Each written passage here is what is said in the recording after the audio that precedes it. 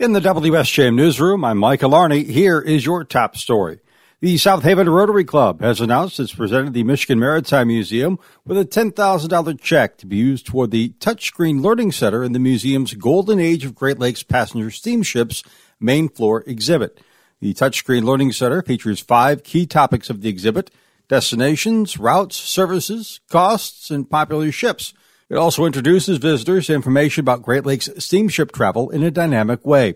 Ashley Deming, the Director of Education and Administration for the museum, says, quote, "Our visitors are raving about this exhibit, the wealth of information it contains, and all the interactive elements," unquote.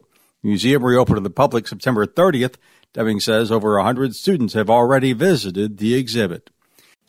After hearing an update on Unified Civic Monuments Project, the Benton Harbor City Commission Monday declined to move forward with the proposed design. Several commissioners raised concern about the size of the proposed monument, the location of it, and the content of the monument.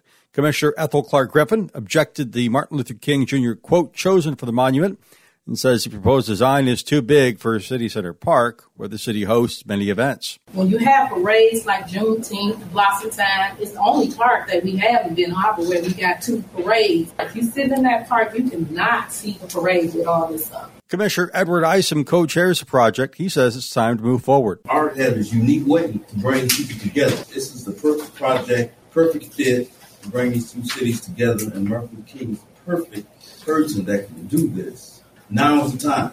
That was the statement when we started.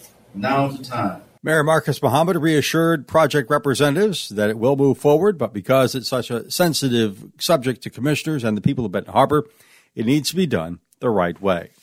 A Michigan judge has dismissed charges against 7 people in the Flint water crisis, including 2 former state health officials blamed for the deaths from Legionnaire's disease, according to reporting by the Associated Press.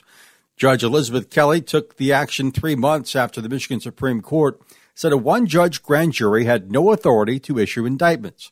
Kelly rejected efforts by the Attorney General's office to just send the cases to Flint District Court and turn them into criminal complaints, and says there are no valid charges. The decision does not affect former Governor Rick Snyder. He is charged with misdemeanors.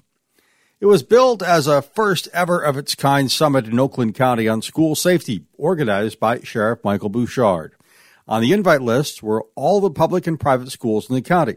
The goal was to learn from the mass shooting tragedy at Oxford High School.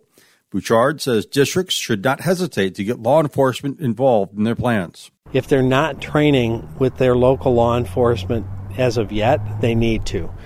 Because it does 2 things. It lets them be better prepared for a situation, and it helps familiarize them with each other, local law enforcement and the school people, and it helps local public safety get more familiar with the building, the layout, the doors, the facility. The meeting was closed to the public to allow for a free-form exchange of ideas.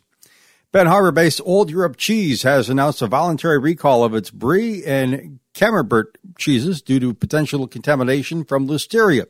That's an organism which can cause serious and sometimes deadly infections in young children, frail or elderly people, and people with weakened immune systems. According to the FDA, the action was triggered after an audit of product samples and of the company's facilities.